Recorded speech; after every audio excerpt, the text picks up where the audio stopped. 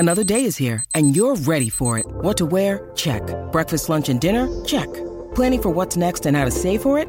That's where Bank of America can help. For your financial to-dos, Bank of America has experts ready to help get you closer to your goals. Get started at one of our local financial centers or 24/7 in our mobile banking app. Find a location near you at bankofamerica.com/talktous. What would you like the power to do? Mobile banking requires downloading the app and is only available for select devices. Message and data rates may apply. Bank of America N.A., member FDIC. Want to witness the world's biggest football game? Head to iCanWin.com.au, predict Australia's score with a crystal ball, and it could be you and a friend at the FIFA World Cup Qatar 2022 semi-finals, all thanks to McDonald's. Maccas, together and loving it. TNCs apply.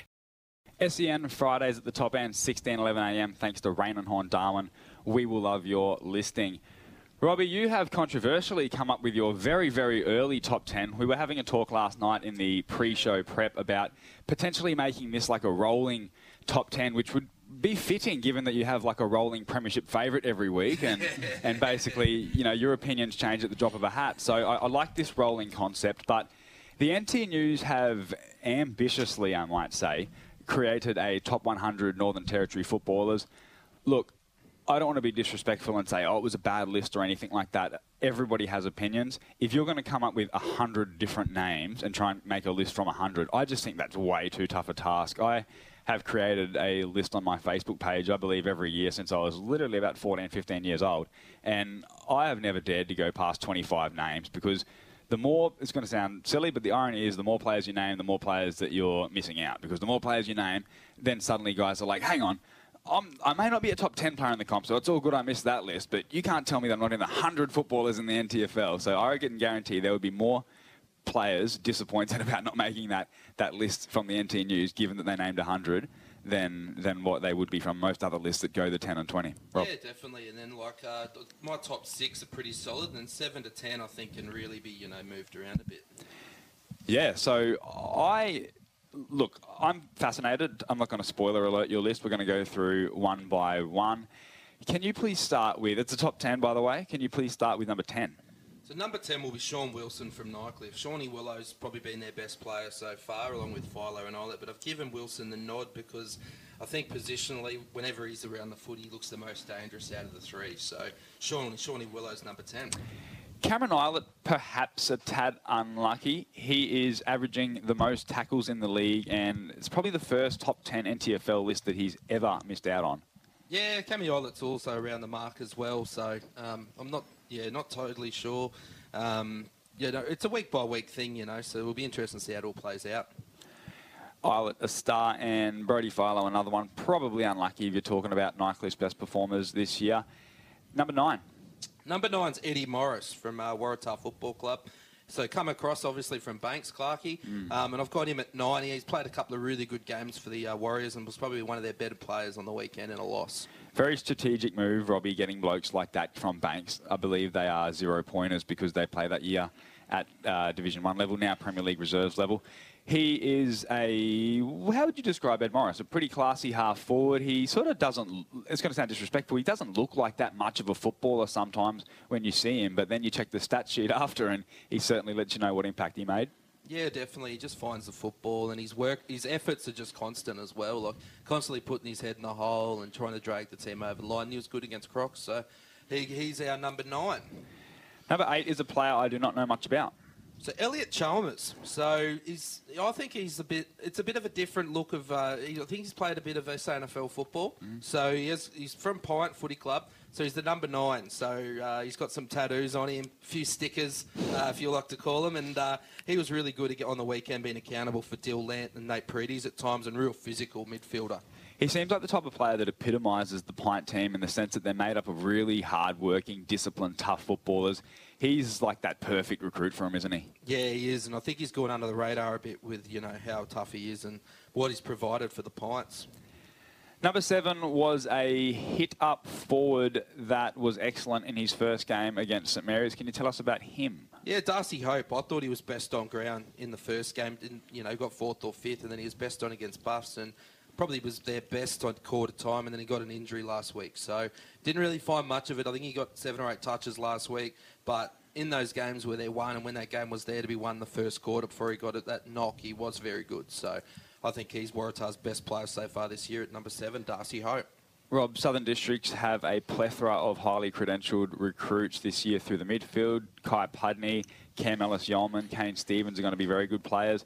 But this player at number 6? Number 6 is Matt Shannon. So he's had some Carlton VFL experience. We're not too sure, was he the captain? Was he not the captain? I believe he was the captain, but, you know, we don't want to be giving him some accolade like that and find out he was just a mere leadership group member. Yeah, definitely had some leadership role at the Blues. Yeah, but you got it. Factor in on the weekend. There was a draw at quarter time. Southern Districts kicked 5 goals to none in the second quarter. Matt Shannon kicked 3 of them. So is he a goal-kicking midfielder? I know he hit the scoreboard on the weekend, but does he look like that type that will push forward? Yeah, it looks like that power half-forward type. I think he was half-forward when he kicked... Oh, he was on the ball when he kicked the first one, streaming through the middle. So that's the sort of player he is. And it'd be interesting to see how he goes against like some of the quicker teams as well. Do districts have the best midfield in the competition?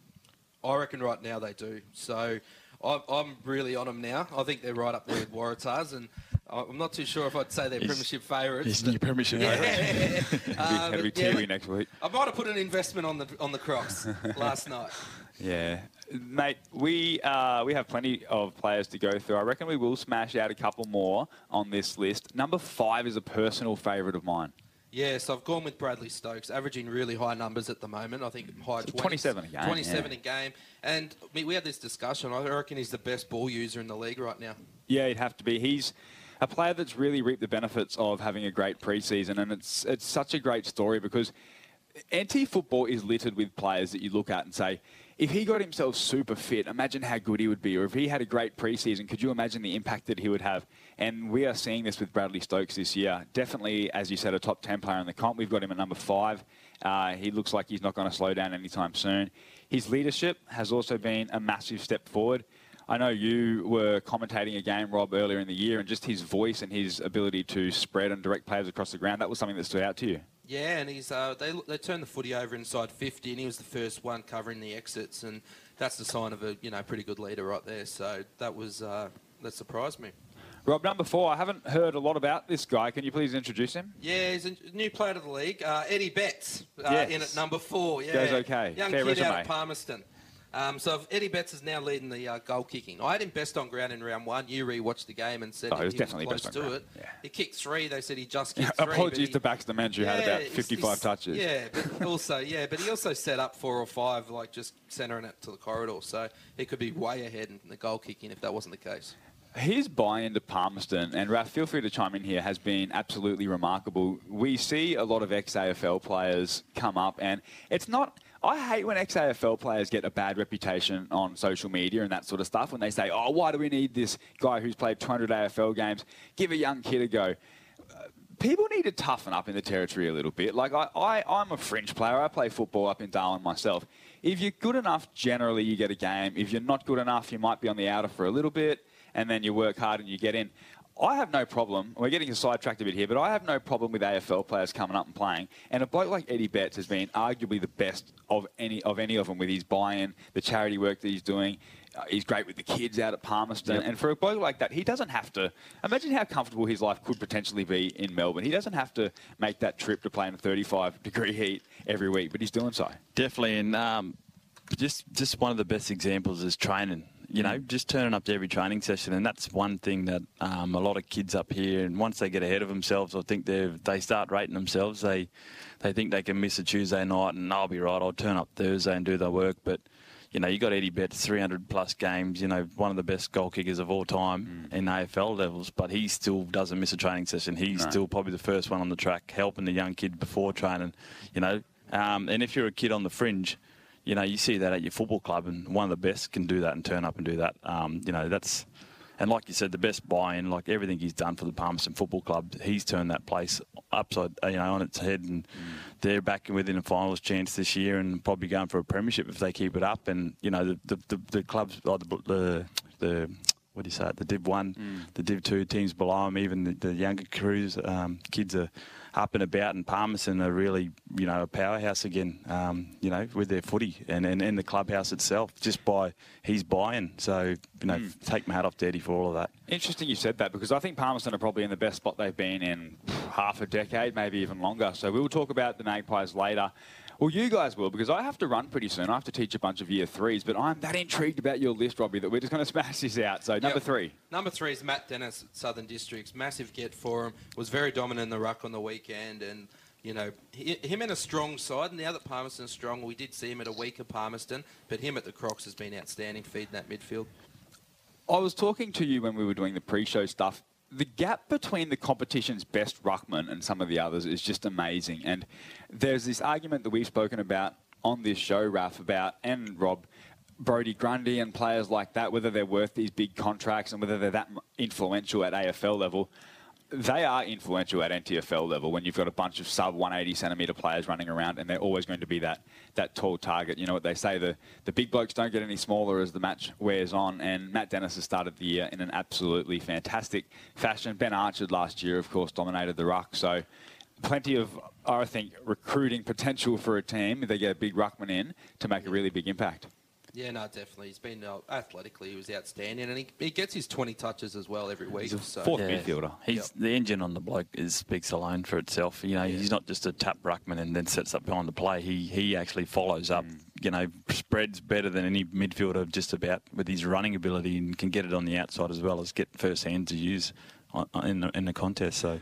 The top 2, this is going to be very interesting. Top 2, you've got one guy very familiar with NT football and another guy who is quite new to NT football. Number 2.